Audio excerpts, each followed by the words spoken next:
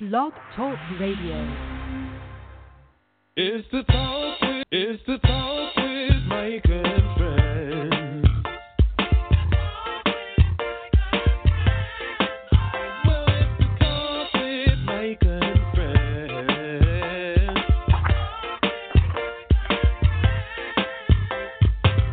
Call all your friends, tell them gather around now. We're gonna have a real good time. Talk with Micah and friends. Hello, everybody. Yes, it is me, Micah, and I'm back again and here for another impromptu Talk with Micah and Friends podcast. Now, I know you guys are used to me going live and, getting all of you tuned in at one time, but I'm actually going back old school, the way in which I started back in December of 2013. And to be honest with you, I really can't believe that it's been, 4 years now? Yeah, 4 years. 4 years and a couple of days. And while there have been some amazing, some monumental moments there's also, or I'll say this, while there have been some monumental moments, there are still some undiscovered issues and topics of which I have not even begun to attack. So this season of the Talk with Micah and Friends, might I add, it's my third season and my 64th episode. So get it right. I'm not new to this. This is my third season and my 64th episode. One day, hopefully, we'll be at 100. But it'll be somewhat different, but I'm still going to actually allow you to advertise on the show if you would like. And for more information regarding advertising, you can simply email thetalkwithmicah@gmail.com. That's thetalkwithmicah@gmail.com. We'll still have those iconic interviews from time to time, that we have with the title holders and, the advocates and all of that. But I also wanted to focus more on our community as a whole and create some conversations surrounding much more than just the obvious. And again, if you have any ideas, you can email me still at thetalkwithmicah@gmail.com. I'm open to anything, almost anything. So now this season, I'm actually hoping to reach into the ballroom community, for more of an understanding there. I want to gain a broader perspective from like CEOs and owners and promoters within our pageantry world and community, and also allow you, the audience, who may not hold titles, who may not be icons, who may not be activists or strong advocates in the community, to get you a piece of the mic here at the Talk with Micah and Friends. So please stay tuned for that. Now, before we actually really dig deep into tonight's show, I want to get you all updated on a new series I'll be starting, okay? Actually, two series, one of which starts tonight. But the one that I would like to highlight now, I'm actually going to need you guys to help, because if you don't help and you don't join in, this particular series will not be a success. So hopefully you guys, kind of help me with this one. Have you guys ever heard of Dear Abby or the Dear Abby letters, which was actually the advice column by Pauline Phillips? Now, Pauline actually wrote under the pen name Abigail Van Buren. Or how about, I'll take you a step further, how about Steve Harvey's Strawberry Letter, which is also, an advice column, but it was an on-air advice column, okay? So we're going to do an on-air version of that, okay? And, with Steve Harvey and with Dear Abby, people were actually, seeking advice or guidance concerning what? Anything under God's given sun. I mean, from, hey, my dog won't eat to, my man is cheating. What should I do? So that's what we want to do here at the Talk with Micah and Friends. So I'm actually going to be starting a series called Dear Micah. That's right, Dear Micah. You all will now have your chance to email me whatever issue, whatever situation, whatever problem to a specified email address strictly for the on-air advice series. You, that's right, you will be able to email your letter anonymously if you prefer, or if you want to have your information attached, your government or your stage name or whatever name you go by, it's perfectly fine. But if you want to be anonymous, that's totally up to you, okay? Now, the great thing about it is whether I know who it's from or not, no one will know who the letter is from, okay? That information will never be disclosed on air or, with other parties, okay? So once the letter is read aloud to the listening audience, once I receive it in my inbox, I skim it, okay, it's a good one, I'm going to put it on the air. Once we do that, and I did say we, we're going to break the letter down piece by piece and have a discussion surrounding your letter, okay? So each Dear Micah show, here's where the we part comes into play. Each Dear Micah show, I will have a special guest who will serve as my co-host for that particular show. And we're actually going to give you guys a real, raw, and uncut advice on your particular issue. Now, I must be very, very clear. Now, no matter who that special guest may be, they will never read or be sent the letter ahead of time. They're actually going to hear it aloud for the very first time right on the air, just like the listening audience, okay? Now, I honestly think that if you guys really get involved, this could actually be another great series. Now, depending on how much buzz the actual Dear Micah series gets, we may even move it to a live version, a live show version, and allow you, the listening audience, to provide some good advice, some good feedback, and some unfiltered commentary. So, here's the juicy part. If you're seeking advice or guidance concerning anything from personal topics, career decisions, marriage issues, dating issues, social problems, family problems, money situations, pageantry dilemmas, ballroom, whatever it is, email me or email us at dearmicah@mail.com. That's Dear Micah, DEARMICAH, @mail.com, not Gmail, mail, MAIL, okay? So once again, that's dearmicah@mail.com. Now here's a disclaimer. You must start your email with, Dear Micah, tell me what you think about this. Again, you have to start your email with, Dear Micah, tell me what you think about this. And from there, you go ahead and lay your story out. Please leave no stone unturned. I recommend you writing the story out and make it as plain as day so that we can provide you the best advice based on what's been provided by you. Okay? So, again, Dear Micah, tell me what you think about this. Now, another great element of the show is that, hey, me and my co-hosts, whoever they may be, might not give or recommend the same advice. But that's when we'll sit down, we'll talk it out, and we'll make sure that at the end of the night you are left with the best advice possible for your situation. So, again, send those letters to dearmicah@mail.com. And if I can get at least 5 to 6 letters to start, that'll be great, and we can have our first series, okay? So I'll be waiting.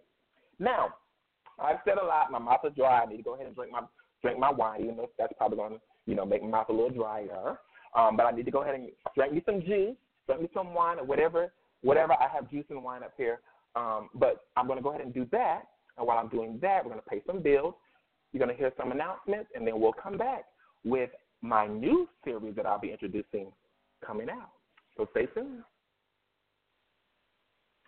Good day, thinkers, thought leaders, progressors, and dreamers. I am Craig, the writer Stewart, and I'm the host of a brand new podcast called So Much to Say. We talk about black shit, white shit, gay shit, and everything in between. Every single Monday, we're available in SoundCloud, Spotify, Google Play, Stitcher, TuneIn, wherever you can listen to a podcast. Oh, and I'm also the author of 3 books. The first is Words Never Spoken, a memoir. The second, One Thing for Certain, 2 Things for Sure, a memoir continued. And my brand new book, So Much to Say, a book of quotes. All available now in all e-readers, Amazon.com. For more on me, visit www.craigthewriterstewart.com. Hey, what's up, everybody? I'm AL. And I'm C. And we are the Etc. Twins. And check out our brand new single, If You Let Me, today on iTunes. Your body's on fire. So hot it's got me burning up. Sexual desire. Because I know what you need, yeah. I'm not playing around, you won't regret it. I'm not messing around, you won't forget it now. And I'm not sure what you used to, baby. But if you let me, I'ma have you screaming. And I know you want me to. I know you want to. Shawty, I can get your brain right. And I know you're feeling me too. I know you're feeling me too. Shawty, I can get your brain right. If you let me. So download our brand new single, If You Let Me, today on iTunes, or visit our website, www.etcetratwins.com. Hello, everyone. This is Micah St. James Dickerson, your reigning Mr. Black Universe for the year 2017-2018. You're listening to The Talk with Micah and Friends.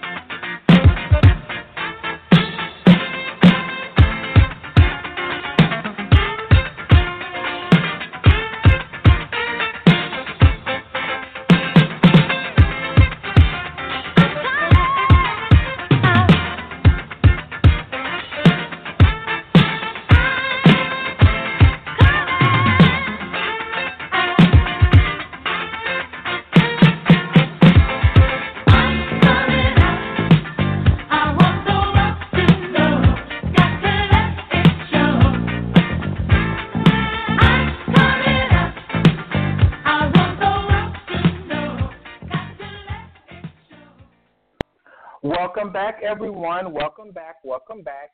Now, as I explained at the start of this podcast, I'm introducing several new and several different series on the Talk with Micah platform.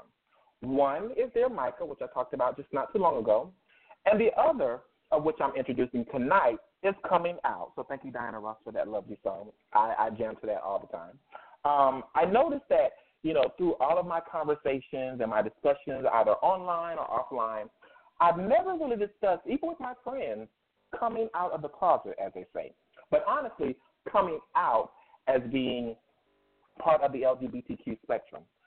Some people have had great and accepting experiences coming out, while others have had disturbing traumatic experiences coming out.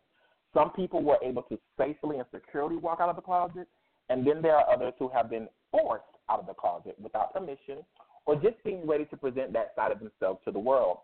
So I thought that it would be a great and good idea to touch beyond the surface with different men and women of the LGBT community and also gain a perspective from their coming out stories, and even those who decide to share their stories leave the conversation possibly having a brand new outlook on their own situation.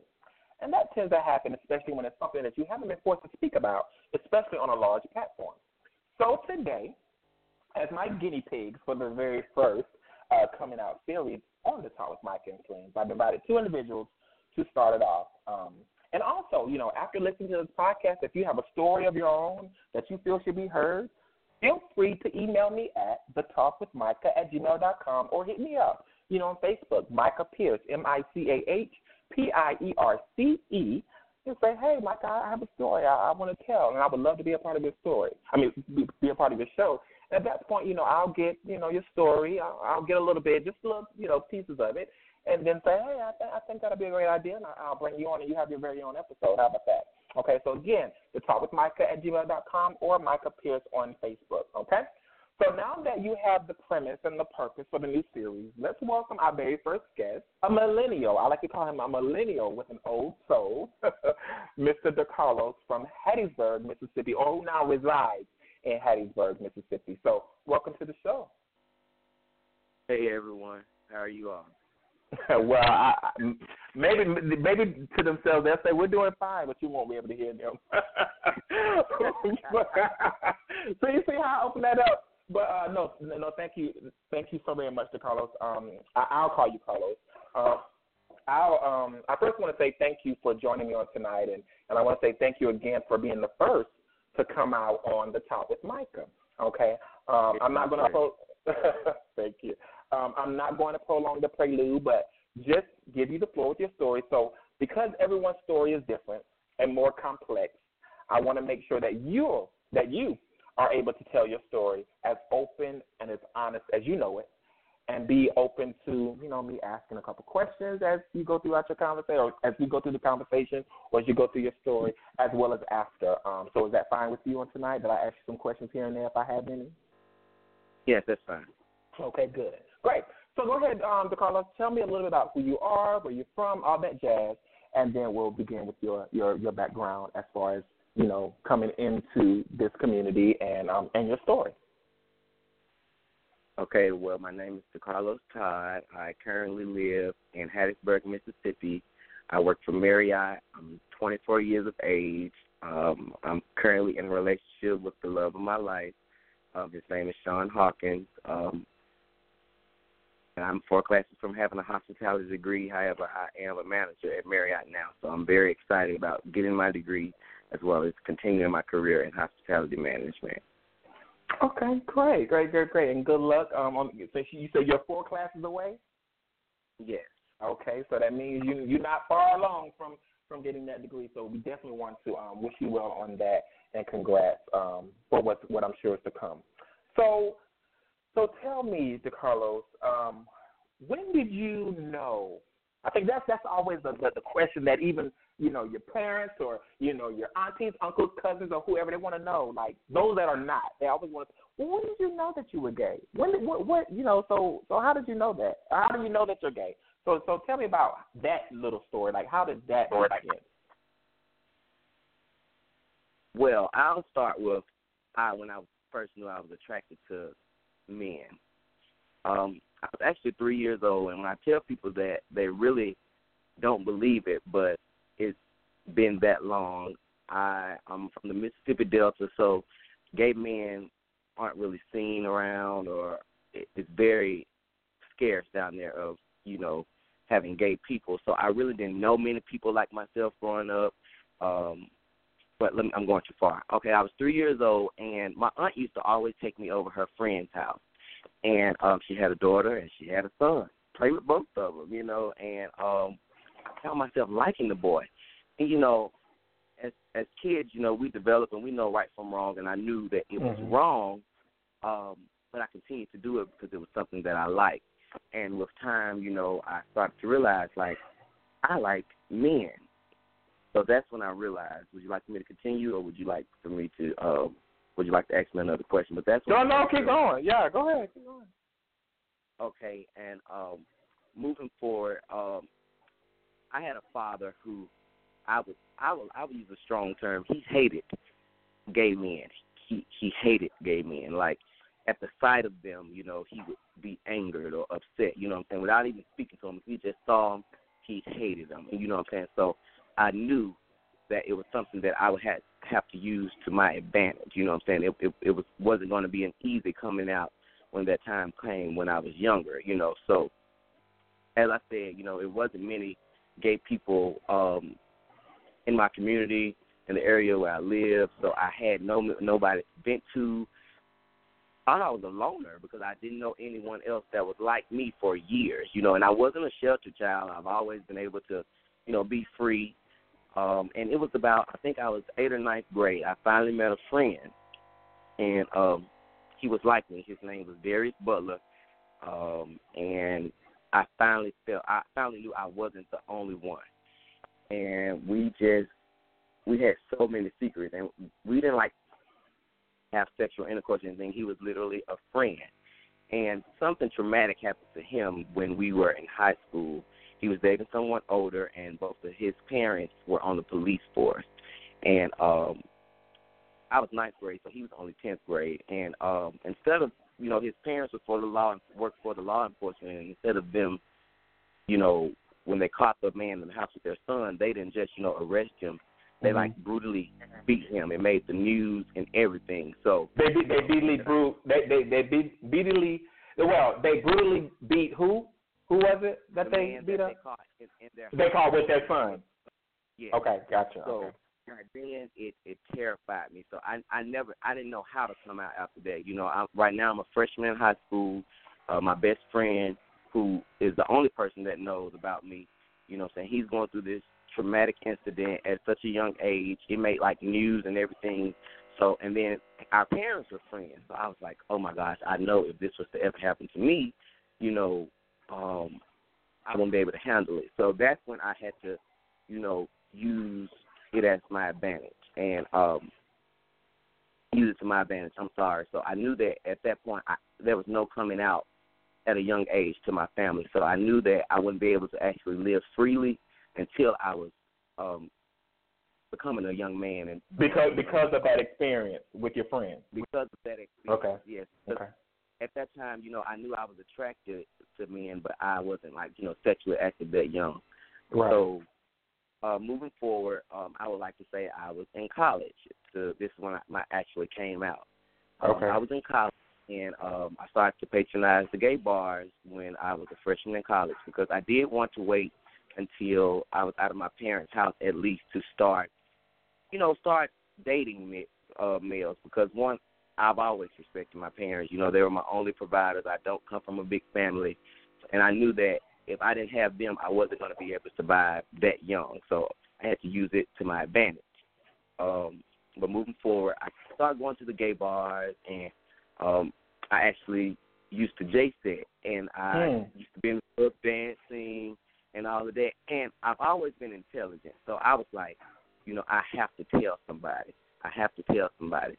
And ironically, I've always been able to talk to my mom. And a rumor came out of my hometown my freshman year that my parents had shunned me and my best friend's parents had shunned him. This is another friend of mine I'm talking about now. Had shunned him when we haven't even came out to our parents yet, period. And she was like, well, the Collins, don't worry about that, ... And she said, well, are you? And in the back of my mind, I said, Carlos, you starting to live life on your own. You starting to make decisions on your own. And you don't want anything to happen to you and your parents find out that way. And by the way, I come from both my parents are still married, so I come from a household where both of my parents and my mom has always been very loyal to my father. So it took a big deal out of me to actually express it to her. And I told her, I said, I told her I was curious. I just couldn't fix my mouth to tell her yes, But I'm sure by telling her I was curious, she understood. And we had a big crying session, and we went through what we went through. I would go home, and I come from a very Christian family as well, so I would get, the pray the gay away emails. I would get so many different things, and I would never read them because I feel like God is love, and I don't really get into all of that.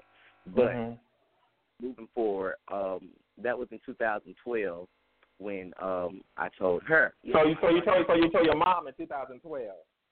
2012, yes, and I just begged her because she wasn't the one I was afraid of because I wasn't afraid of her. It was my dad because I knew we would go to the college SWAC games. My mom, she's a graduate from Mississippi Valley State as well as my dad, so we would always go to the college games and stuff. And if you haven't been to a Jackson State game, there's always a group of homosexuals dancing at the top of the stadium. Imitating the Prince and Jay sets or another college dance scene. And just he would look up there and just, why they doing that, and just rant and just, it'll mess up his whole mood. But knowing on the inside, I'm one of those people that you have so much of that hate for. So, I knew it just wasn't going to go well. Well, anyway, it was in 2013 when he first found out. And I remember the days where I would upload pictures to Facebook, and I had started to, accept my gay friends that I would make in the community, and some of the drag queens I would meet in the club, and I would have to sit there for hours and just watch my pictures, and if they would comment, I would delete it, or if they would post me as an MCM, I would just delete it or remove my tag or anything, and I started to pay my own bills, what I'm saying? It seems as if the more I started to become a responsible young adult, the less I cared about anyone's opinion, and one day I just stopped deleting, and he took it upon himself to go to someone's page that posted me as an MCM, and just so happened it was a drag queen. And, I didn't discriminate. If you want to post me as an MCM, that's fine. Right. I was at the point then that this is who I am. Was I strong enough to face him? No, but I knew that it was time. So moving forward, he called me while I was at work. This is when I first started working for Marriott in 2013. And he was like, son, what's MCM? And I said, Man Crush Monday. And he was like, well, why is X, Y, and Z posting you as some? And, I started trembling like he put fear in me. Right. I don't know. And he was like, boy, don't play with me. Is you like that? ... So I stood up to him as a man, and I told him, yeah, I got sick of it. I was so fed of living uncomfortable for other people, and I feel that that's a problem in our society. Kids, they have to live uncomfortable for so long, pleasing others, pleasing society, and that's something that I had to go through, and that's something I refuse to do again for anybody till this day. But I don't want to get off track. Well, let me ask you this question real quick. So do you feel like you were in that moment, with your father? Do you feel like you were forced to come out unexpectedly? No, I actually thought my mom would have told him long before. Like I said, she's always been very loyal to her husband. So I was actually very grateful. Even that she didn't say anything either. Yeah, I was just grateful that she didn't say anything. She let us have our own moment because I feel like that instance was needed. Mm-hmm. Since 2013, and he would just message me, and the message I still have it saved to this day, and it's kind of my motivation. And though I have forgave him, you can forgive, but you can never forget. And I won't read the whole message, but in so many words, he said, "I hate motherfuckers like that, you included." And you know what I'm saying? I understand that people say things out of anger, but, and I know he really didn't mean it, you know what I'm saying? But as I described earlier, he's always hated homosexual people and, anything that acted of the homosexual nature. So it was rough. And, I would like to, and like I said, I came up in a Christian family, and, yeah, it was just hard, and that's when I turned to smoking weed. I feel like a lot of people because I had to find some peace. You know what I'm saying? And, a lot of people feel like, drugs are bad and drugs are this, drugs are this. But that's how I had to cope with the situation. And we recently, maybe in like 2015, just started back, communicating, kind of frequently, and it was just something that we didn't discuss anymore, but he loved, and I'm his only son, by the way. I'm his only child, by the way. Okay. So that was I think it's more so, I'm his only son, you know what I'm saying, and he wanted to build a legacy, which he still can, but I think he felt like less of a man, like he didn't do his job, being that I was his only son. So I could understand, however, I couldn't make an excuse for who I was. So that's like the total coming out deal. Now, it has been some stuff afterwards, but that's the coming out deal. Okay.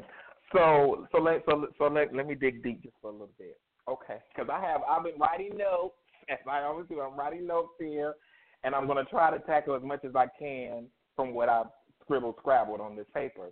But I want to stay where we are with your father. And again, I didn't go to school for being a psychologist or a psychiatrist or a therapist or anything of that nature. But I've always had my own outlook, my own thinking as it pertains to men who just continuously have some type of disgust. And I know that we're talking about your father, so I want to make sure that I am as kind and as gentle with discussing a person's parent.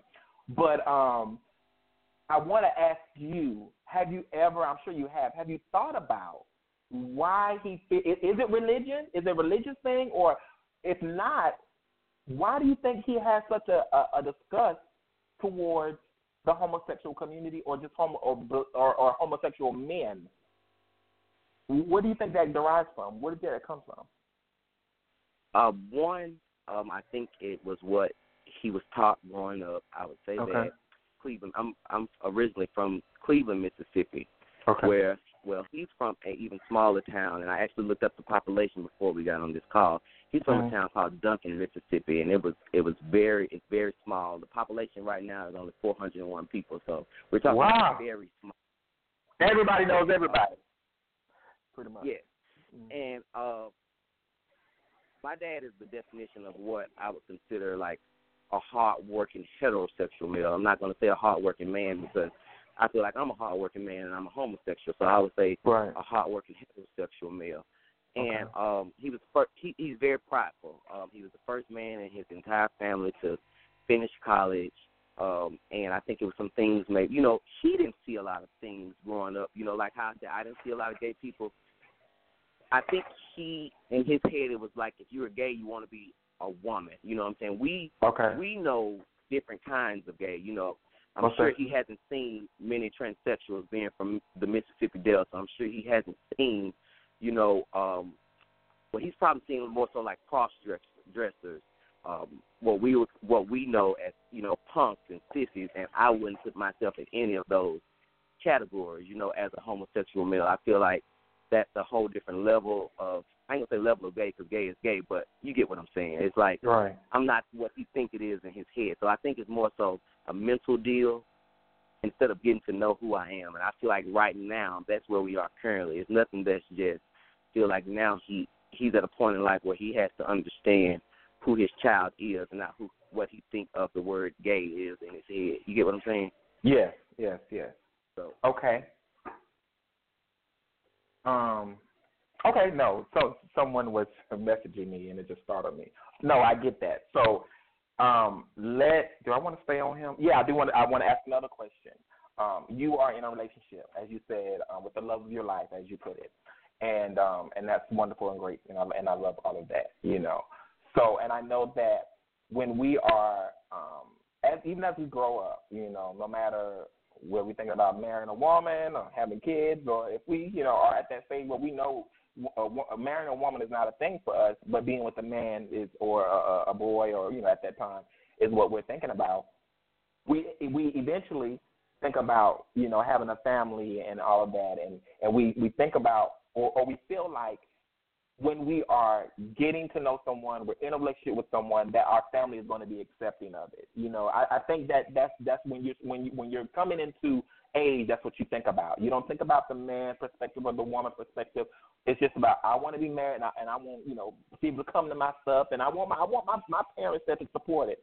So being that you're in a relationship, and from what I know, it's been a few years now, and you come to that point, you come to that plateau of tying the knot, being engaged, going to be married, being partners. How important is it to you to have the acceptance, or the final acceptance of not only your mother but also your father of your family, your new family, and that family being you and your partner? Or is it even important? It's important, but I've grown to not let anything bother me. As I stated earlier, I felt that I lived uncomfortably for so long that I just refused to let anyone put me in any type of discomfort. And as I said, love is love, so I can't allow anyone's judgment to discourage me. So it's important, but only to a certain extent. I would have to say, I would love that it'll like make everything come to full circle, you know what I'm saying? But I feel like with better understanding, it'll have a great. I feel like this relationship and my whole story and everything that's went on with me and my dad, it'll be a beautiful ending. I do believe that.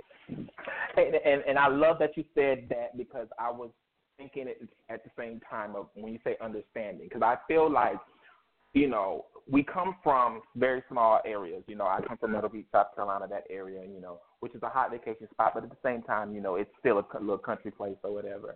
And so they have the same mentality. A lot of the men and the women, they have the same mentality. And at the same token, a lot of the older ones, and I'll say those that were born in the 60s and the 70s, they have this, I would say 50s, 60s, 70s, they have this mentality of what they think a gay man is. And like you said, they think that all gay men want to be women and this, that, and the other.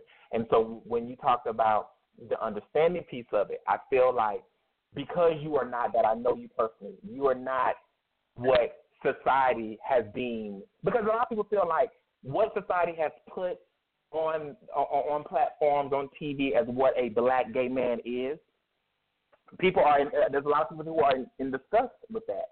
But I also feel like a person like you, who is not You don't wear heels. You don't wear makeup. You know what I'm saying? You don't, honey. You know, you're just a regular guy. You know what I'm saying? Who just happens to love and deal with the same sex. You know, in that retrospect. So I feel like your with your father, with those that are born like the 50s and the 60s and early 70s that still have that mentality, you are the example, so to speak, to where I feel like he like you said, he will come into an understanding of who you are. And while he may not be as accepting as a whole to every aspect that is gay, you know, because there's different variations of who people are as gay men and gay women or whatever, that he will eventually have a respect for who you are because you are his son. And he will eventually come to that understanding of, this is my son, I love him, this is who he loves, this is who makes him happy. That's not to say that I'm going to all the way accept everybody in America and accept what it is, but at the end of the day, this is my child, this is my only child and my only son, you know, and that's why I feel like what I've seen over the years with other people is that while the parents don't necessarily accept the entire, you know, spectrum of LGBTQ, when it comes down to their children, who they love, who they are supposed to love unconditionally, they then get a different, you know what I'm saying? Do you understand what I'm saying? They get a different understanding and respect, and it's like, okay, well, I can't go with all that, but that's my son, and I'm going to love him, I'm going to respect him, and, you know, if that's what he likes, and that's what he likes, you know? And so hopefully I feel like that will happen, but it's just a matter of time, you know, and it's still fairly new. So, yeah. You said, okay, I'm just making sure you're here. I'm trying to read some of my little stuff. And I understand. I felt like you said, because one of the questions that I had in my head was like, well, is he terrified of coming out? But then when you described the story with your friend who, you know, had that situation, you know, I can imagine being terrified. But a good question that I have for you, because I know that it was for me, and I'll ask my other guest, you know, when he comes on. But growing up, knowing who you are, you figured out, okay, I'm gay, I like men or whatever, and or I like guys or whatever. Did you see yourself ostracizing yourself or distancing yourself from other gays in your school, except for your friends? To make sure that people didn't label you as that, or did it even matter to you? At one point I did. When that happened with my first best friend, he actually moved. He only had, at the time he was in the 10th grade, and he only had like a baby sister, and he made like the news, so it was like he was embarrassed. So he ended up leaving our hometown. He moved away, and we lost all contact. So, again, I was, like, all alone. And I was very athletic, so I always played sports, and I was in the band, I was in the choir, I played basketball, I played tennis, I ran track. So I was never, like, this extra flamboyant person. And my friends that my friends that I was currently hanging with then, I knew for a fact that they weren't, you know, gay, so I didn't have nobody else. And the people that I knew that were gay, because, you know, I feel like we know our own kind, I didn't hang with them. Right. And it wasn't junior year of high school, the person that I'm currently best friends with now, when we made friends, he was like, even though he was gay, everybody loved him. Like, he's always been like, if you want a good laugh, you was going to go around Trey. If you wanted to do this, you was going to be around Trey. You know, and it was like I was the one that didn't want to be friends with him, knowing that I was just like him. Right. So we ended up making mutual friends with a female, and since then, like, we've been inseparable. He's been one of the most loyal people that I've ever met.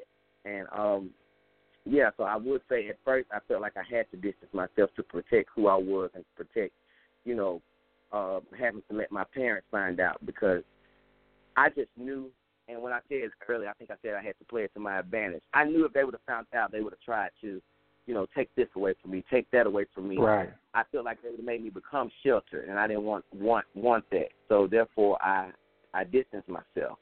But when I became friends with Trey, just like everyone else loved Trey, my parents did too. So it was just crazy. Maybe it was just his spirit, but yes, I did distance myself for some time. Okay. Yeah, and I really, that's the question I'll ask everyone that ends up doing this series. Is because I try to draw from my own experiences, and I know for me, I definitely, no matter what people may have thought, no matter what people may have pondered and wanted to ask or felt like or tried to call me out or whatever, I always try to maintain this never macho attitude or never trying to be an alpha male, but just trying to let people know, oh, I'm attracted to females. Like, I'm just like you guys. I just don't play sports. I'm a nerd. I'm that type of guy. But I still like females, and so that for me, that's what I was doing. But what I realized once I look back at the situation, and I dated females, and I was attracted to some females. I had sexual, relations or experiences with, a certain female who, was my girlfriend for like 4 years. And some people look at me like, oh, wow, really? Yeah. I mean, that's what it was. But I know for me, the reason why I ostracized, and my cousin and one of my very good friends today, who is James, who's Tony Braxton's assistant, like we grew up together, and that was like kind of like my best friend, but that was also my cousin. But he was very flamboyant. He was a cheerleader. He didn't care.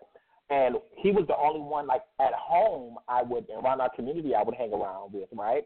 But in school, in school it was kind of like, everybody hanging around, like you said, your friend, everybody's kind of hanging around, so it wasn't that thing. But I realized, like, and he told me about it years later, like, I know that you're trying to keep who you are from everybody else. And I think what happens is when we as gay men or gay women, try to ostracize or try to distance ourselves, it's because we are so afraid of those people pulling that out of us, and because that's what we are really comfortable with, and we notice that comfortability with other people that are really more comfortable or fluid with who they are, but we don't want to go there just yet.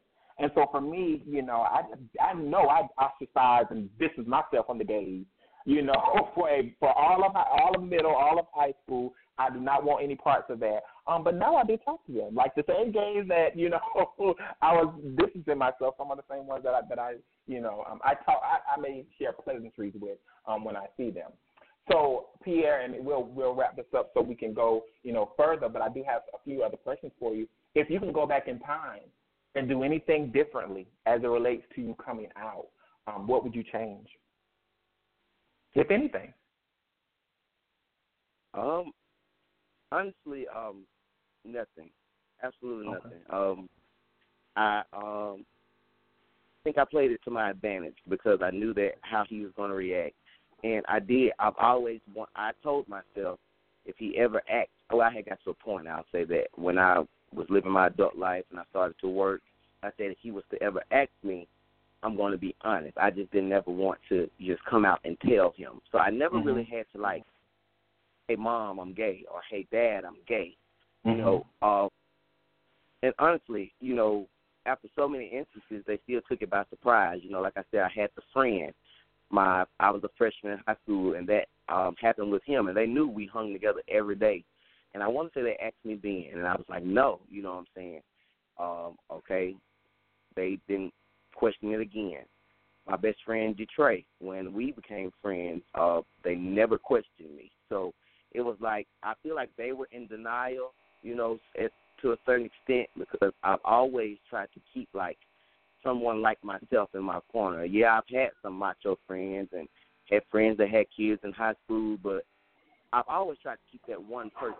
And honestly, even when we made friends, I didn't tell him directly. I knew he was, but I didn't just come out and say, hey, Trey, I'm gay too, or something like that. He actually was pondering through my phone one day and found out.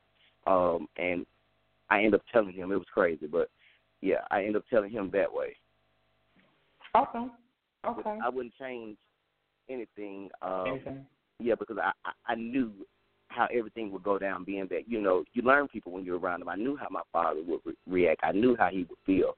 But I knew that there would come a time, because I knew I wasn't going to live in the closet too long, because I started to live life and I started to be happy. I started to feel a way that I've always wanted to feel. You know what I'm saying? So I couldn't let him hold me back from living, in so many words. Gotcha. 2 more questions. do you feel, because we talked about social media and then how, that affected you in regard to the MCM and then your father kind of going on Facebook and, seeing that and, comment, all that kind of stuff. So do you feel that social media has made it easier for people to come out, especially to family members? I would say yes. Simply because I'll use my relationship for an example. I don't feel like once my parents found out in so many words, I didn't feel like to say, hey, I'm gay. I didn't have to deliver that message. And honestly, that's not like the message that I want to deliver. I just started posting pictures, me and friends or me and my boyfriend. This is actually my 4th relationship ever, but he's the only boyfriend to, like, make social media. Like, he's the one, I love him that much, that I was willing. I didn't care who saw it or what. I didn't care what no one had to say. And, with time, my aunts, uncles, other high school friends, they just caught on. And that's how I wanted it. Because, one, I don't owe anybody anything. So if you were to ask me, I'm not going to lie and say no because I'm beyond that point in my life, but I don't feel like I'm just obligated to say, hey, I'm gay, this is my boyfriend, this is my life, and I don't care how you feel. I can just show you, right. This is what I'm doing, So I feel like social media has made it easier because you got to think about it. I would have to tell this person and that person. Yeah. This person would have been gossiping about it.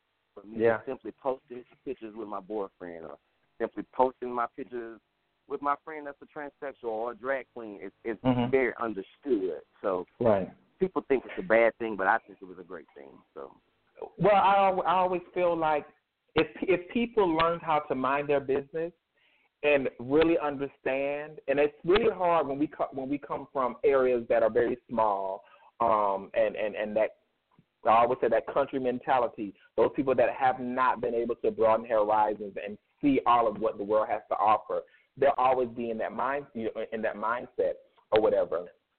But if people just mind their business and be happy that you're happy, that's all that matters. I can't, like my grandmother used to say all the time, I can't give an account for what you do.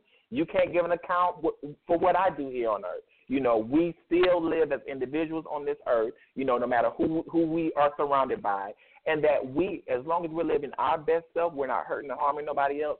Nobody should have, be concerned of what I'm doing in my bedroom. And to be honest with you, it goes far beyond that. I don't care what a straight couple does in their bedroom. That's your business. You shouldn't care what me and mine do in the bedroom. That's my business. Just know that, I love him. We're happy with whatever, and, move on with life. So last piece I have for you, Pierre, or I'm sorry, I call you Pierre. To Carlos, last question I have for you. What advice would you give to those people out there that are still that are contemplating coming out, or even just scared to come out? Because I think people forget that even while we're in 2017, on the brink of 2018, there are still people, especially depends on what regions of the U.S. that they're in or countries, that they're in or whatever. There are still people that are contemplating. There are people that are still scared to come out. So what advice, if any, would you give to those individuals that will be listening to this podcast? I would have to say be smart about it. As I stated, I've always been kind of intelligent. I've always kind of like took note of everything, and your surroundings, and how people are going to react before they even react. That's how I feel, because when you come out, you're pretty much coming out to family first. And if you feel like it's going to hurt you, wait. I understand that people want to live free. Can I use an example real quick? Yeah, go ahead. Because I was going to ask you, is there anything you want to say that you haven't shared? Go ahead. Yeah, I have younger cousins, and they came out younger.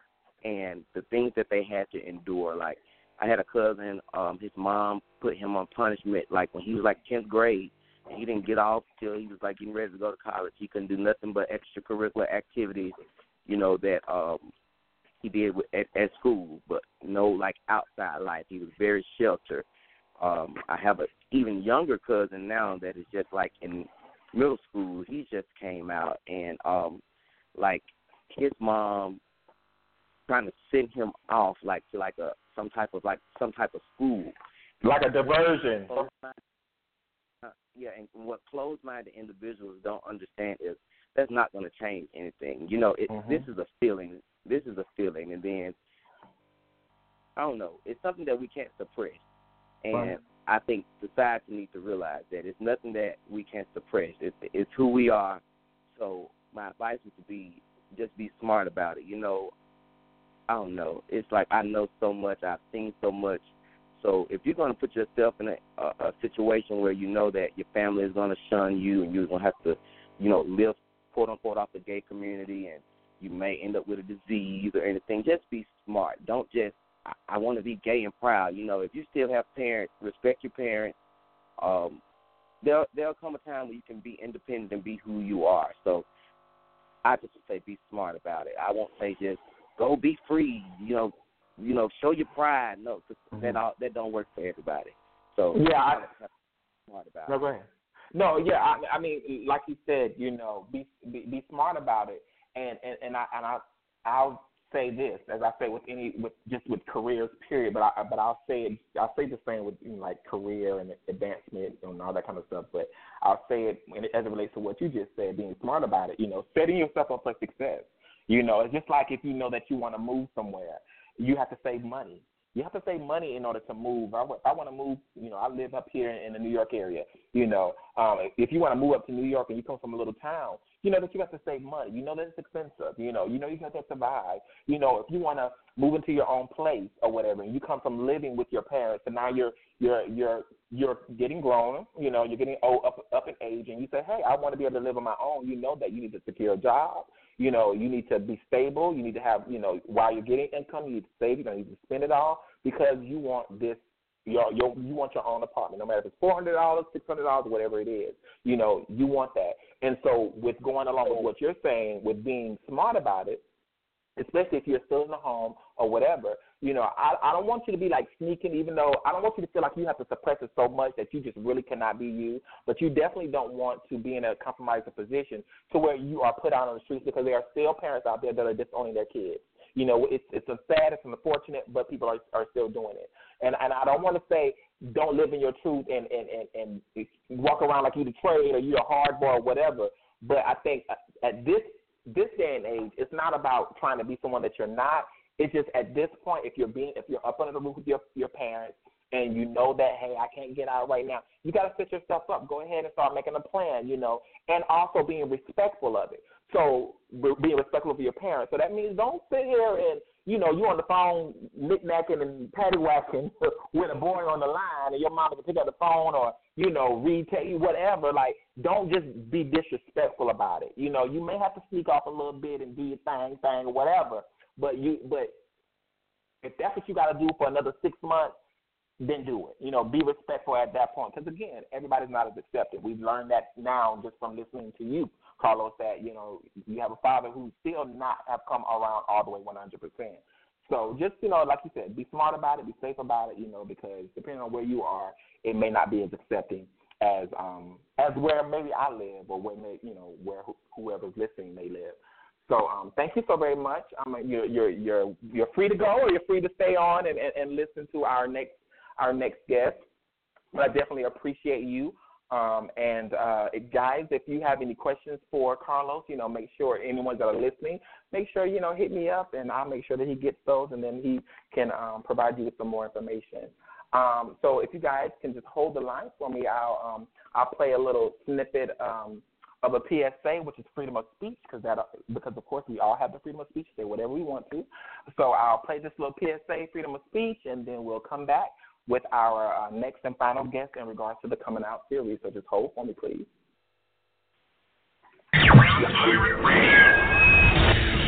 Speak up, because you can. Your mind is a powerful tool, and so is your freedom of speech. So use it. It's what separates you from being a number to being an individual. Thoughts, beliefs, opinions, creativity. It's what makes you, you. Stand proud and say it loud. Know your rights. Know your freedom to speak. This message is brought to you by the National Association of Broadcasters, Education Foundation, and the Broadcast Education Association. Hey, everybody. Thanks for tuning in.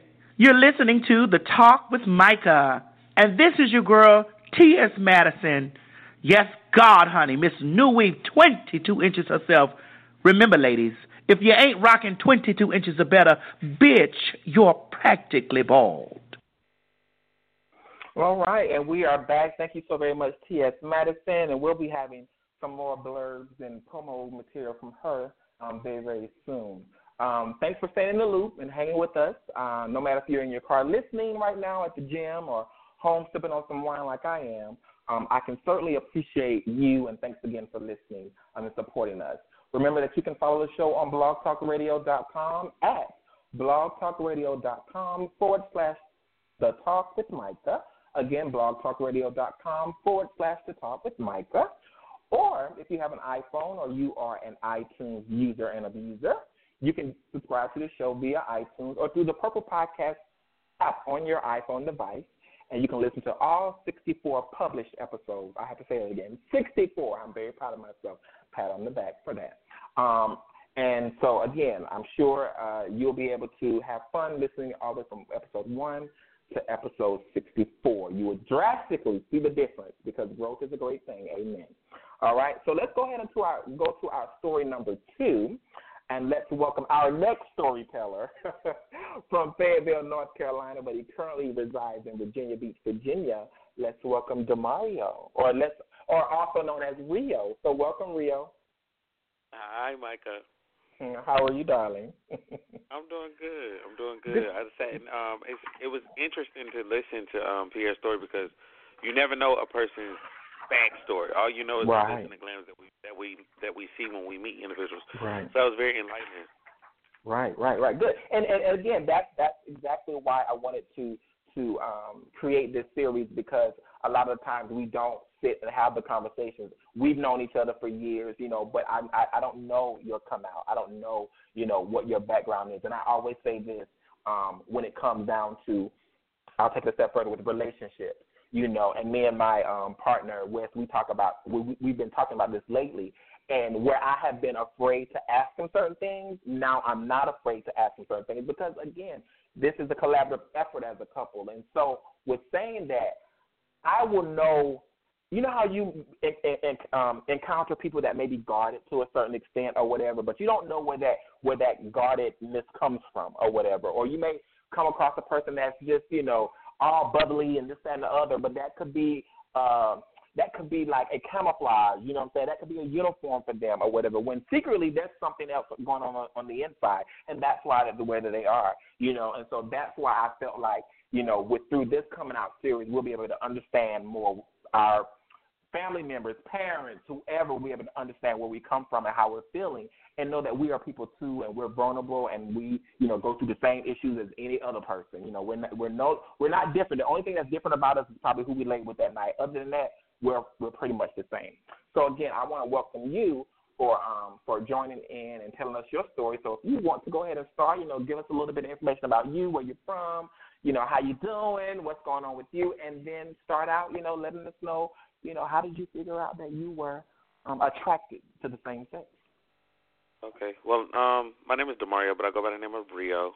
Originally from Fayetteville, North Carolina. Currently active duty Navy, which brought me to Virginia Beach. Been in the Navy now 9 years. It'll be 10 next July.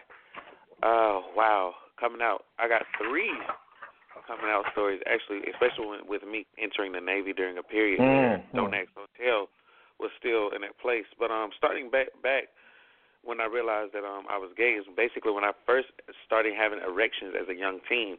And I went to my grandmother, who's now deceased, and I asked her, I said, what does this mean, like, when this, like, just pokes and whatever? So she explained to me about hard-ons and what was happening. So she asked me the question. She says, well, when do you get them? And I said, when I'm watching TV. And she said, what do you be watching on TV? And I said, I'll be watching guys and girls kiss. And when I see the guy take his clothes off, it does it. And she said, oh, my God. Oh, wow. So, Yeah, so at that point, I told my grandma that. My grandma told me, she said, I just want you to know that I love you regardless. And this was back when I was young. My grandma never said anything to me about gay, nothing, but she said, I love you regardless. You're amazing. You're going to grow up and you're going to do great things. She passed away the very next year. But I knew right then and there, after having that conversation with her, as far as after her explaining to me what happened, or what was happening with my body right then and there, that the attraction to men was there. And I knew that wasn't normal as far as for guys. But fast forwarding to me being grown, I hit 18. I joined the Navy right after boot camp. Prior to me joining the Navy, my senior year of high school, every year, my freshman year, sophomore year, and junior year, I would have a girlfriend. I always had a girlfriend. I stayed with a girlfriend. Senior year come, I didn't have a girlfriend. So my father was incarcerated at the time. My mom asked me a question. She says, you haven't brought any girls around. Like, what's going on? Like, where's Santana, which was my ex-girlfriend at the time. And from 10th grade, she asked me, where's Ebony, which was my current girlfriend that had just really disappeared. Really disappeared in that moment. And I was like, I'm good. I'll never forget, it was a day that my father asked me on the phone when he made his phone calls. He asked me on the phone, he said, hey, your mom told me that you weren't bringing girls around the house. Is there something you want to tell me? And I said, no, there's nothing I want to tell you. So this is back my senior year. So fast forward, after boot camp, graduate basic training, I go home for the 2 weeks of leave. My mom at the time had a car that she had bought for me back when I was in high school. So I was driving around, seeing my friends, whatever the case is. I actually went to a gay club in Fayetteville called Rainbow at the time. I didn't know that the club was owned by my father's best friend. Oh, wow. So I was standing in line with my sister, someone I grew up with, and she kept asking me, she's like, Rio, I think he's trying to get into you. Like, I think he wants you. This guy is looking at you, and I'm like, what is going on? Like, why is this guy? I said, I don't know him. And because my dad, so you didn't know your dad's best friend. Well, I knew him, but see, what happened was he had got locked up. So when I knew him back when I was little, he was real puny. And, this guy, real buff, like looking like The Rock. Like, so it was just like, whoa, I don't know this guy. Right. So the whole time I'm standing in line, security chased me. He looks at me. As I get closer to him, he just kind of, like, makes his facial expression like, what the fuck? So it's just like, wow. So anyways, then very next day, that was Saturday. So Sunday, he seen my father and my older brother in the car. He flagged them down at a red light, pulled my daddy over and told my dad, you'll not believe who I seen last night. I seen your son. So I didn't know nothing about this until later on that night. So my mom had felt some type of way because I wanted to go to a party and I wanted to hang out the whole time I was on leave.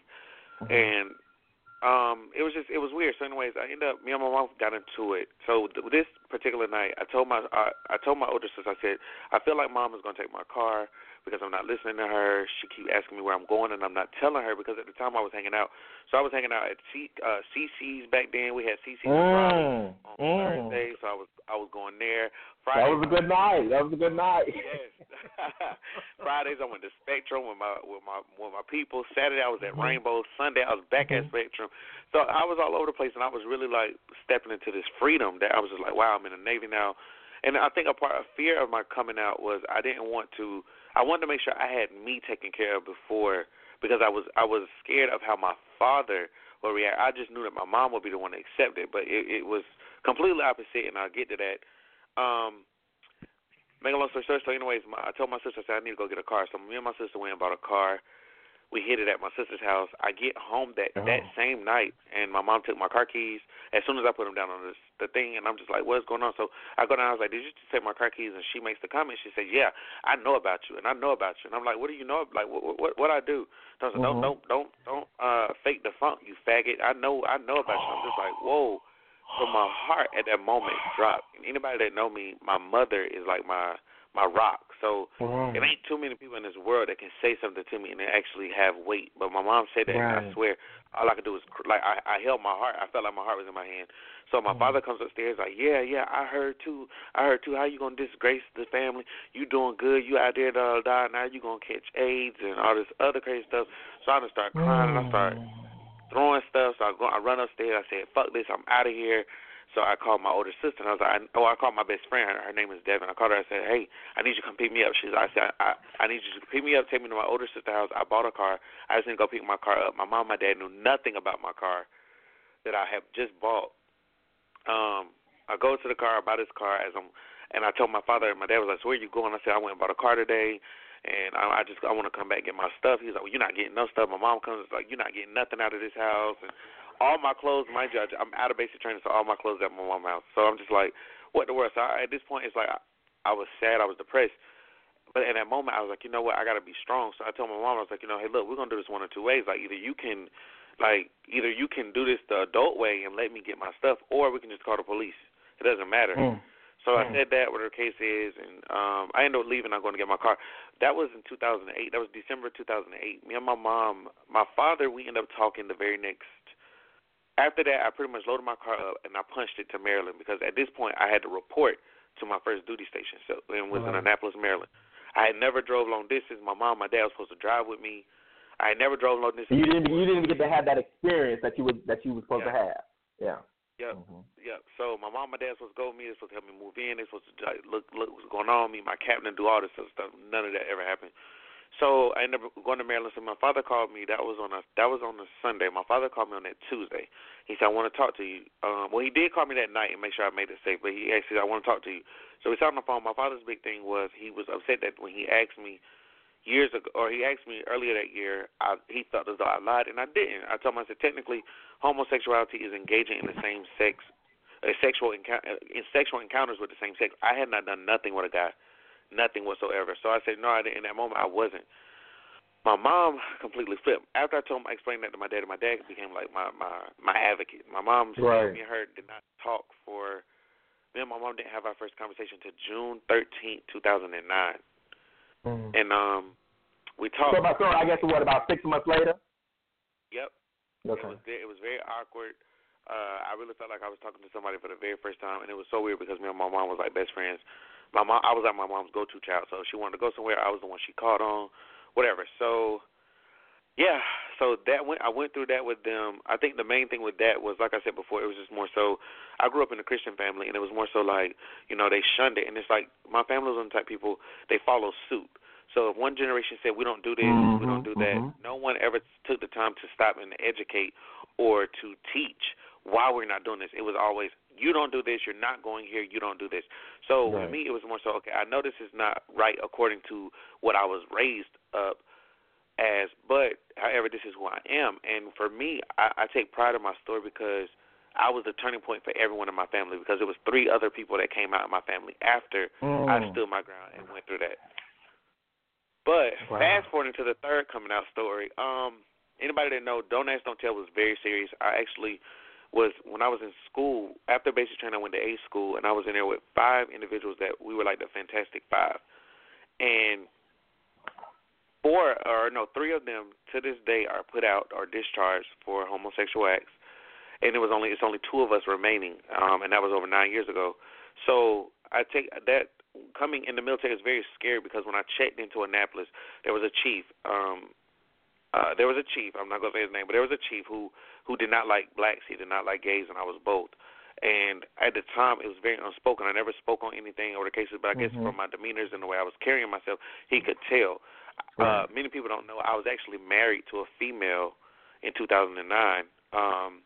So when I checked in with him. I did my little in-briefing. He told me, he said, "You're not going to make it." And I said, what do you mean, Chief? And he was like, you'll find out when you get sent home. So I'm like, wow, what is going on, da-da-da. And I thank God for this. It was another chief. It was a black female at the time. I thank God for her because she pulled me to the side. She said, "Little baby, let me explain this to you." And she said, just like that, she said, "Little baby, let me explain this to you," because she was a stud. And she said, you're smart. You're going to make it very far. She said, but I'm telling you now, you need an alias and you don't need nobody in your business. And I said, what do you mean, Chief? She said, trust me, it'll make sense later. But just take this: you need an alias, and you don't need to make nobody aware of your business.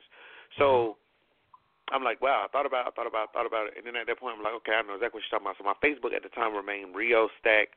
It was actually Rio Star Stack, Rio CDG Stack, all these different aliases. Those people all from being able to easily identify me. Right. Because at the time I began the ballroom scene. I was voguing all over. I was traveling from state to state. And I was making a name for myself underground, so it's like it was only a matter of time before I ran across somebody that knew somebody. So I hid that for the longest. When I got married to Ebony, the chief came back to me. He said, "So you're still at it, and now I'm back at it. You're going to get sent home. That is my mission." And I tell people, like, in the military, it was really tough because anybody was out to get you. Like, anything that you chose to do, it was out to get you. So I had to be cautious and modest in what I put out, what I told people. Every day I would have people come to me, hey, where you hanging out tonight? Let's hang out, just to get close to me to figure out what I was doing, where I was hanging out at, so that they can identify and classify me as gay. So those are mine. Okay, so how do very interesting. Now, I will say I want to think about some things that you talked about. One thing being the CCs and the rainbow and spectrum and all of those things. The reason why she was like, why is he saying yes and all that kind of stuff is because when I, coming up, I'm about to be 36, as the guys on this line knows, but, I'll be 36 next week, December 21st. But when I came up or whatever, not even that. My dad was stationed in Fayetteville, North Carolina. My dad lived in Spring Lake, okay? It was stayed in Spring Lake. Stayed in Spring Lake, stationed Fort Bragg. As you know, Rio, they are all intertwined, connected. Fort Bragg, Spring Lake, and Fayetteville, all right there. And so I would always go up there, whatever. Knew nothing about the gay scene or whatever as being, in high school and going for like the summer break and the winter break or whatever. But like my first year being a freshman in college, then going to Charleston Southern in South Carolina, and coming up for winter break, by that point I was gay. I was like, honey, let me find a gay club, all this kind of stuff, and I heard of those places. I was never able to go, but I've always heard about CC's, and I brought up James, one of my very good friends and my cousin. He has been to all of those, so he can definitely tell you. But that, when you talk about CC's and Rainbow and Spectrum, I was like, oh yeah, baby, I have heard that there was some good times back then at those clubs. So as it relates to just growing up, with your grandmother, I think we all hold our grandmothers in high regard. The acceptance of your grandmother, how did that just really feel for you? Did that give you your, aha moment, your moment to say, no matter what, I know that I'm going to have her support, and then until she passed away, that's kind of like how you felt, or just what did that feel for you, just having her support or her thumbs up on that, on your sexuality? It was like a shield, at that point, for me to come to my grandma was something that I felt, and even to this day, I feel like parents should really teach. That should come from a parent, and it's no dagger to my parents, but I feel like a parent, like a dad should tell his sons about erections. A mother should tell her daughter about periods and vaginal secretions. I feel like that should come from a parent. So the fact that I opened it up to my grandma and she held that between us, she never went and expressed that with anyone else, I felt like wow, this is like a rock, this is my protection. So at this point, anything I tell her, anything I'm going through, I know that this lady got me. And then, like I said, even now thinking back, then it didn't make sense to me. But now when I look back and she tells me, I love you no matter what, you are amazing, you can be whatever you want to be. When I think about stuff like that, that was her expressing to me without me knowing unconditional love. So when when she left, it was really like, I felt the gap, but I didn't, because even in the midst of that, my mother had me, like I said, me and my mom were like best friends. So it was just like a double type of protection, which I just knew that when the time came as I got older, that my mother would be the the continuation of my grandmother. My father was going to be the one that I had to fight. Right. How? Because when you told your story, you skipped over, you're telling your grandmother at a young age, hey, I'm getting an erection. And I want to stop and just say this to people that are listening. And when I say people, I mean like parents, and or heterosexual men and women, and, that are out there and saying, you're supposed to be with this or you're supposed to be with that, I'm glad that you brought the erection part up, because I want people to realize that, and think about it this way. As a male that's attracted to females, you get an erection and you get aroused by the anatomy of a woman as a heterosexual male. You get aroused by that. That's what excites you. That's what interests you. The physique, all of that of a woman, the anatomy of a woman excites you and allows your manhood to grow and be erect. Okay, you don't, as a heterosexual male, you don't get that same excitement from a female. I mean, from a male. From seeing another male naked, whatever, that's just not your thing. So, because it's kind of like a thing, okay, this is what I'm supposed to be attracted to. So as a heterosexual male, think about it on the other side. Think about what happens to a gay male that is not attracted to a female. Because, while I've dated, girls, and you did too, and, Pierre, Carlos did too, or whatever, like, there's certain, and I know a lot of them that never touched a girl, never wanted to be with a girl or whatever. They get that same erection that a man gets for a woman. They get that same erection for another male. So as parents, do you really want to just kind of, if you think about your feeling and how you knew that that's what you were attracted to, you can't take that from someone that is homosexual or that's gay or whatever. They have that same feeling, it's just for the same sex. Think about it that way. And so you would rather much have your gay son or your lesbian daughter, be in a position where they are in a relationship with someone they are really not attracted to. And now they are engaged and they're married to the opposite sex, but they really don't even want to be with them. But they're forced to, and I know plenty, have been forced to be in that position simply and solely because of their family. And that's why you have all these DL men walking around here. That's one way of why people are DL and don't want to come out and this, that, and the other because of their upbringing. So I'm glad that you brought that point up in regards to erection, because I'm like, what, if they just thought about it that way, maybe they'll understand. You don't have to accept it, but understand that the same way that you get erection for the opposite sex, we get it for the same sex, and there's no turning around for that. Do you agree, Rio? Are you quiet? You agree? I do. No, I was listening. Okay. So I like when you said once you came out. Well, no. Let me go back. The suppression. This is what I was talking about. Because you jumped from like 10th grade, 11th grade, 12th grade. But the suppression part, like when you were suppressing, when you had to suppress who you were, you knew you were attracted. You told your grandmama whatever, but you held this on for so long, for years. How has that, you suppressing that all those years and then finally coming into who you are, did that affect you? How did that affect you growing up, if any? Or if you go back and you think about it, do you think it affected you anyway? No. So I think for me, because I'm known as the clown of the family, I'm known as the goofball. So I think that a lot of things that a tradition or a typical guy, as far as mannerisms, demeanor, characteristics, and things like that, I feel like got overlooked with me because I had already established myself as the family's clown. Gotcha. So they knew if I wanted to put on a wig or run around the house and act like Whitney Houston or just do something crazy off the wall. That was just who you were. That was expected to come from me. Right. So a lot of the things I was able to kind of like, just me being like, even if like my feminine characteristics, just things like that, I was able to camouflage with who I was to my family. Okay. So I think me being goofy played a big part in me being me being carefree and me being just living openly, not having to be conscious of what I do. So with you being in the military, and thank you for your service, going on 10 years, congratulations for that. With you being in the military, and now there's not the necessarily don't ask, don't tell. Like, how is it being in the military now and being, because are you what, 26 or 25? No, I'm 28 now. 28. See what I'm saying? The time goes by so fast. I'm serious. I think, you're still young, right? But you are still young. In 8 years, you're almost old.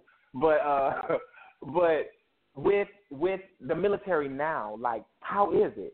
After the don't ask, don't tell and all that kind of stuff, like, is it still hard for you? Is it more accepting, or do you still feel like you have to, for those higher ranked officials in the military, do you feel like you still have to have some type of macho alpha male about you?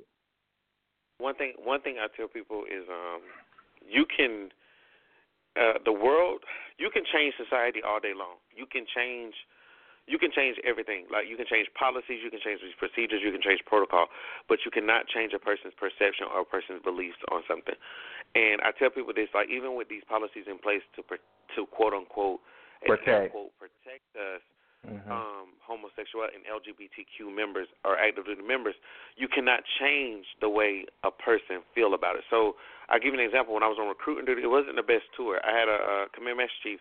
He did not like blacks. He did not like gays. I tell people, like, one thing about me is I don't care where I report to, where I work for. My work ethic and my appearance and me as a person and as a leader, it speaks for itself. But I do tell people you have to be the thing is, yes, we can live who you are, but the reality is, do you really want to? Because do you really want to be that openly, that flaming or feminine, I'm not even going to say flaming, I'm going to just say feminine guy that works for a master chief who don't like gays? Versus, do you want, and I'm not saying, and it puts you in, sometimes it puts you in a bad area or a gray area, because at this point it's like, okay, do I want to be who I am, or do I want to play the part because I want to make it in this, Me personally, I want to do 20 years, and I know that my career ultimately can sit in the hands of these individuals who may not like this lifestyle. So my thing is, I have to play the part. I'm never going to not stand up for what's right or never not live to be who I'm going to be. But sometimes you are found in those situations, especially when you're higher ranked like myself, when you're in situations to where, hey, sometimes you just got to shut up and play the part. Because once I get to where I want to, then I plan to be the voice for that young guy that don't have to tread lightly and walk like he's on pins and needles, so that he can be flaming gay and still get what he deserves. And I love that. And I say that you can, even though I'm not in the military, Carl's not in the military, and a lot of people that'll be listening aren't in the military. But look at it as though when you go to work, when you go to work because you need to make those coins. And when you sign your paperwork, or when you're going into a career, most times you have to sign paperwork, or whatever. When you're doing a little job, not knocking people with jobs, because people with jobs, I feel like, can still find themselves. You have a little something here and there, but, it's whatever. But when you go into that career mind frame, when you're working for a corporate, when you're working for the military or whatever, there is a certain standard that must be upheld, period, point blank. And you go to work to do whatever that job is. And we all know, especially if you want to go up within the ranks, you got to play the game until you are the master of that game, until you hold all the cards or whatever. You know what I'm saying? And a lot of companies now, they're more accepting and, all this and all that. But you don't go to work to play and to sashay around the office or the office space or wherever. You go to do your job, the job of which you've been hired to do. When you go outside of those doors, then you do and you be whoever you want to be. And we're not saying go in there and be macho man, feminine woman when you're not, but just go in there and do your job, And that's why I tell anybody, just go in there and do your job. And when you go home and you play in your car, you play at home, you play with your friends. And when you go to work, you go there to do a job. And that's what I have to say about that. No, go ahead. Yeah, for me, one good rule of thumb that I use, and I actually have probably 6 protégés, and 2 of them are LGBT, very young. But like I tell them, and the one thing that I live by, when I put this uniform on, I am petty officer. I'm not Rio Stack. I'm not Rio Blue. I'm not Rio Garcon. I'm not none of these things. I am a petty officer in the United States Navy.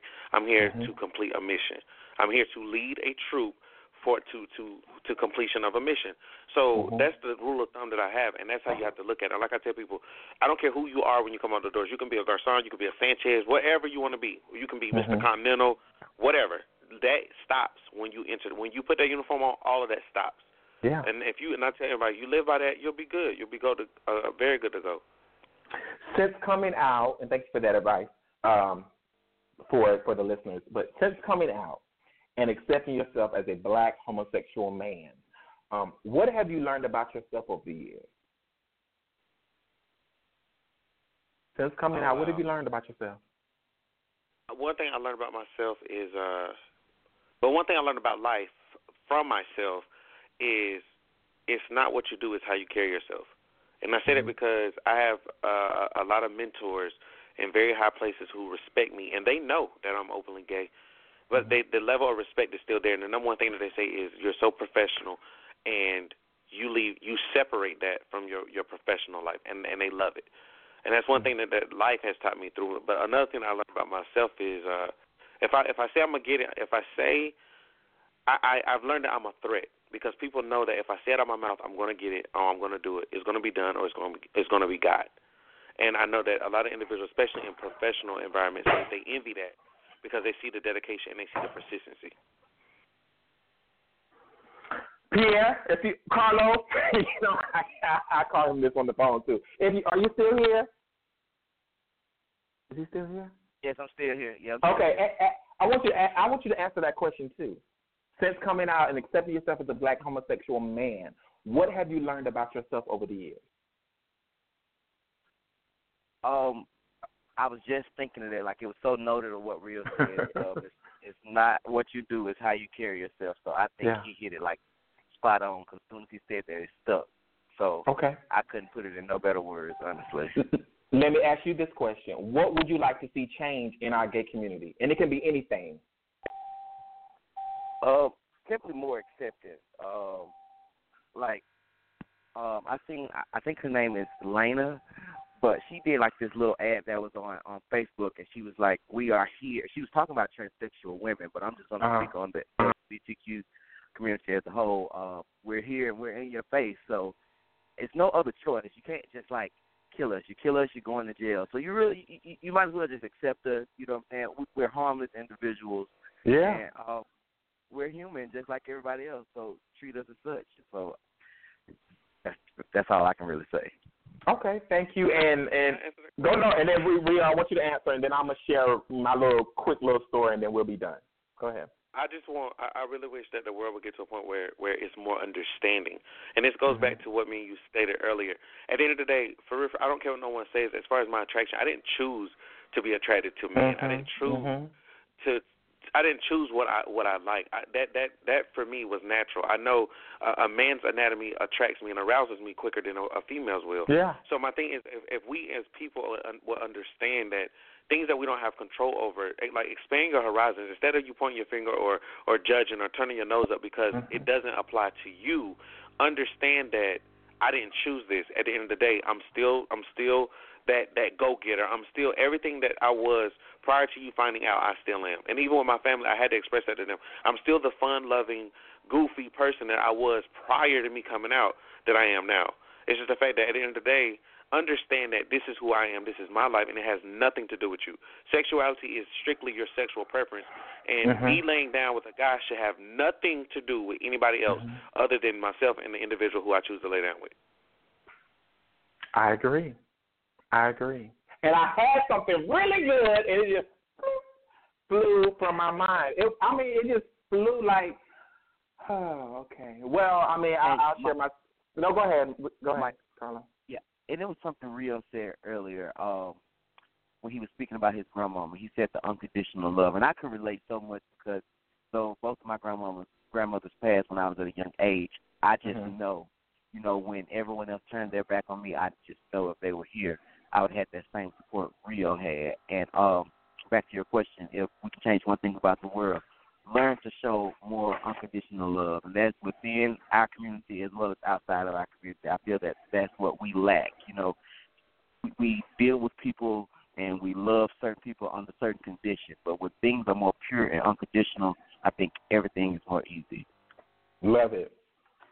And while you were talking, I got it because I had to write it down. And it goes back to what Rio was saying as far as if people just understood this is who we are, we can't change these things or whatever. It goes back to, I say this in my head, and I just wrote it down. Am I to spend my life changing who I am? Do you want me to spend my entire life changing who I am? And that's the thing that you kind of, and people that are listening and you guys too, that you would say to your family, like, you came in loving who you are, attracting to you who are, getting aroused and erected and family, whatever, by what you like, and that being the heterosexual female, heterosexual male, and I'm just the total opposite.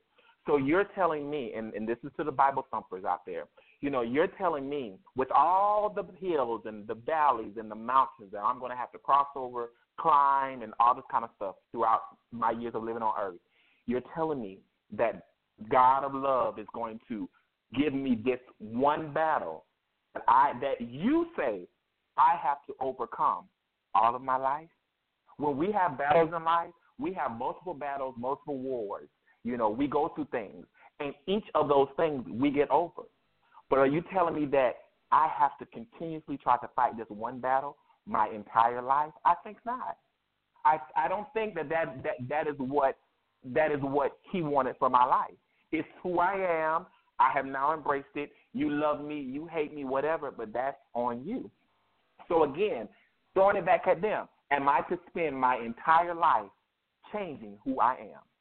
You know, and that's a profound one to see. I'll come up with some profound moments. Now that was profound for me because it's like you telling me I got to do this for as long as I'm here on earth fighting this one thing, because I can remember telling, one of my friends, I don't know if you'll ever listen to this or whatever, I told one of my friends, we were in college, and, I knew that he was curious.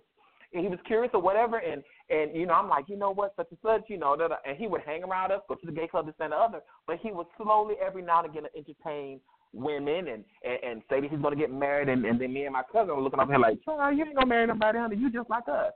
And I remember telling him in his dorm room, I said, brother, I would rather much you entertain and you kind of play with this and figure out if this is for you, rather than you get in a relationship with a woman because your parents are they're Christians, but not only that, take a step higher, they're ministers, pastors, and things. You do all of that, and then you're unhappy. And while you may have the kids and everything that your brothers and sisters may have, it is not solely who you are at the core of your being. So I would rather much you figure out who you are versus you get into something because of what your parents have put in your head or what you think that they want to see or whatever. And I always feel like your parents know anyway, especially your mama. So real quick, I'll share this story. I did share on a previous of which I have not yet made public, so you guys may not hear it. But if you follow blogtalkradio.com/talk with Micah, you'll be able to listen to the entire story of the come out. And I think I remember when I was talking to Carlos in regards to, do you feel like some people are kind of like, well, did I feel, or did he feel like he was kind of forced with his father? Real quick, there was a thing, I'm going to say it really quickly, there was a thing called Prison Pen Pals when I was in high school.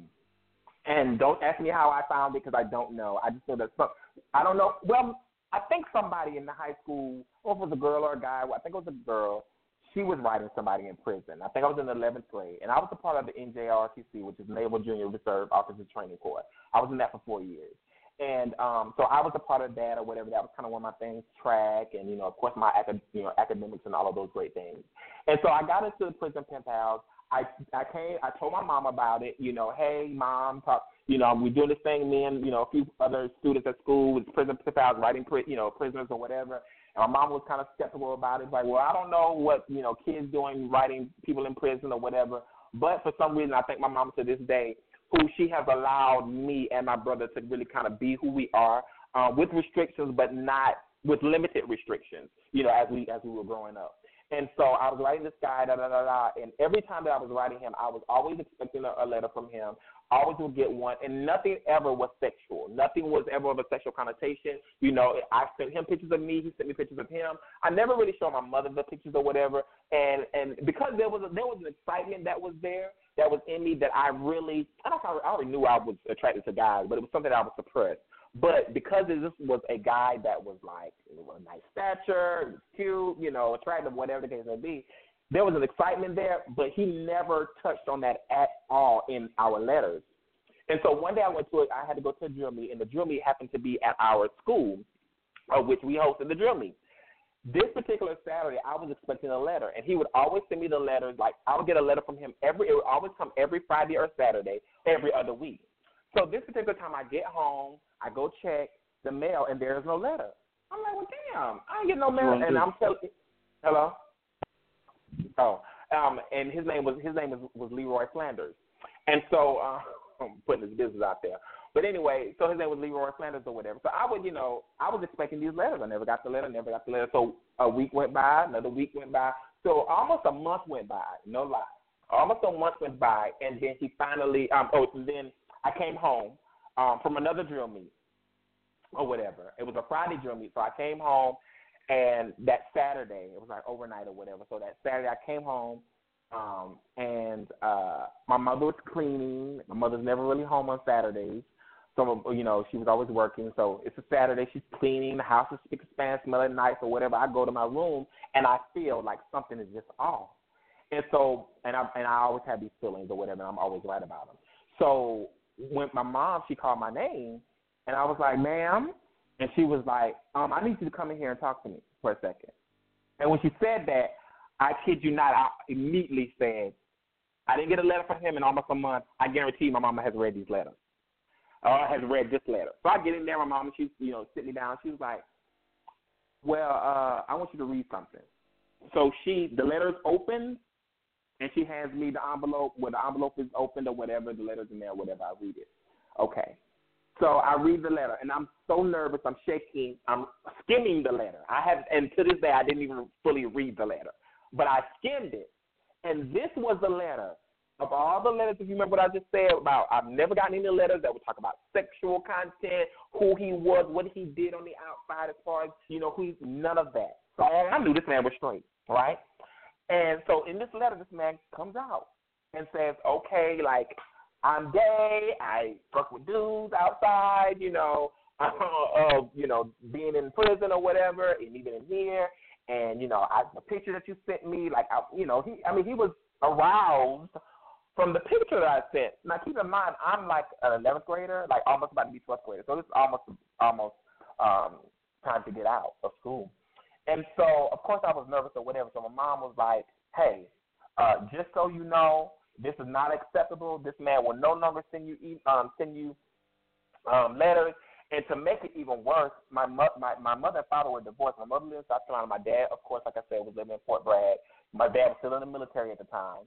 My mom sent him the letter. She sent him the letter. He read the letter. And he then contacted the warden of the prison. And so basically told the warden of the prison, this is what this 26 or 27-year-old guy is texting. I mean, it's not texting. Is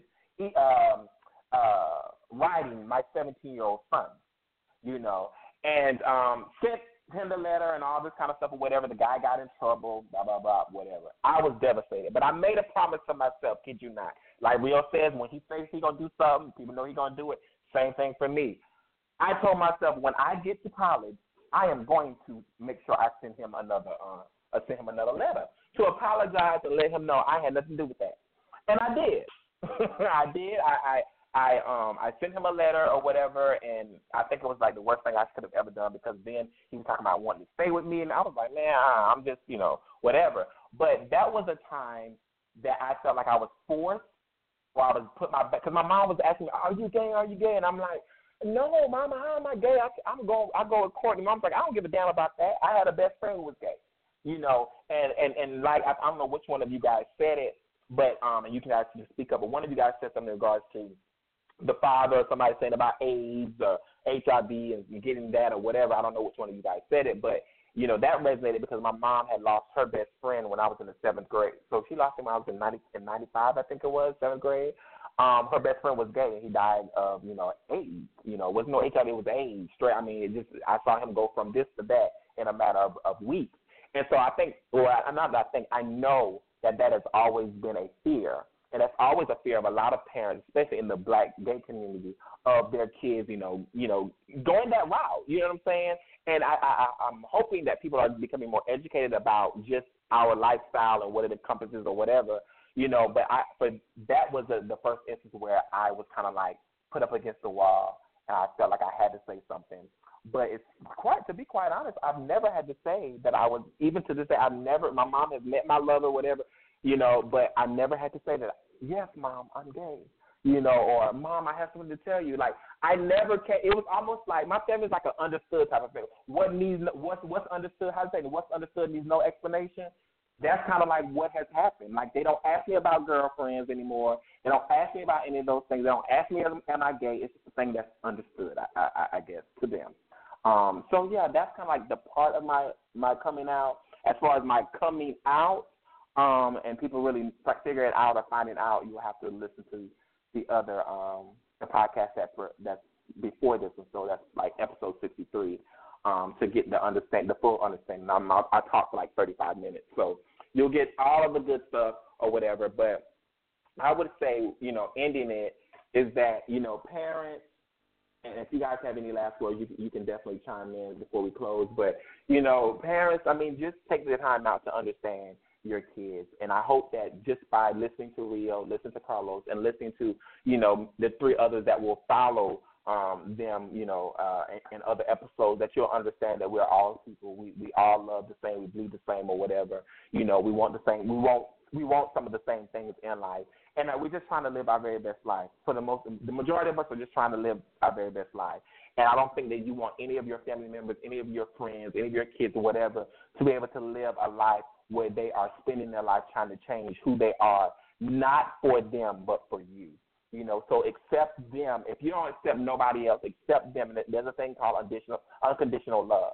And as long as you can accept them and love them conditionally and unconditionally, that's really all that matters. Because a lot of the people that I've known over the years, of course, especially when I used to live in Atlanta or whatever, they've fallen by the wayside. They've given up simply because they did not have the love and the support from their family. Sometimes that's all we ever want. If we can just get the love and support from our family, nothing ever matters. As long as our mother is accepting, our father is accepting, we're good. We don't give a damn about nobody else. And when you come up into this and you don't even have that support and love from who you should have it from, if you're not strong, if you don't know how to hold yourself up by the bootstraps, then you succumb to the ways of the world and you die of depression, you die of other things or whatever, of just giving up simply because you did not have the love and support from the ones who brought you into this world. So that's something that I want the parents to think about, and the aunts and the uncles and this and the other. Don't shun your people. Love on them, because as we're seeing now, people,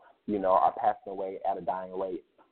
And I do want to do one quick thing. I do want to do a moment of silence really quickly for those that we've lost in 2017. We've lost a lot. Some that come to mind is, Tanisha Casadine. We've lost China Doll Dupree. We've lost Darren Brown, a.k.a. Damien St. James Black. We've lost another young lady, Bianca Giselle Davenport, star just a few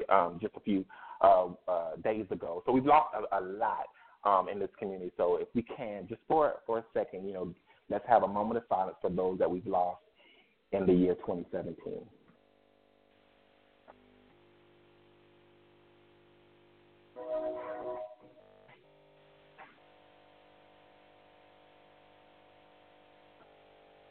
Thank you so much. Thank you so much. And Pierre, Carlos, all the names in the book. Rio, thank you guys so very much. And I'll have Rio and Carlos share this particular podcast whenever I'm ready to release that. And, again, if you have a coming out story, make sure that you email me at thetalkwithmicah@gmail.com. We greatly appreciate you guys for taking the time out to listen. And remember the Dear Micah series as well. If you have an issue, situation, whatever it is that you could possibly think of that you would like for us to chime in on and give us, give you our unadulterated commentary, truth, real, raw, and uncut, please email dearmicah@mail.com. Not Gmail, but mail.com. So thank you so very much, guys. You hold the line for me, and I'll go ahead and play the closing, and we'll be done. So until next time, everyone be blessed. It's the Talk with Micah.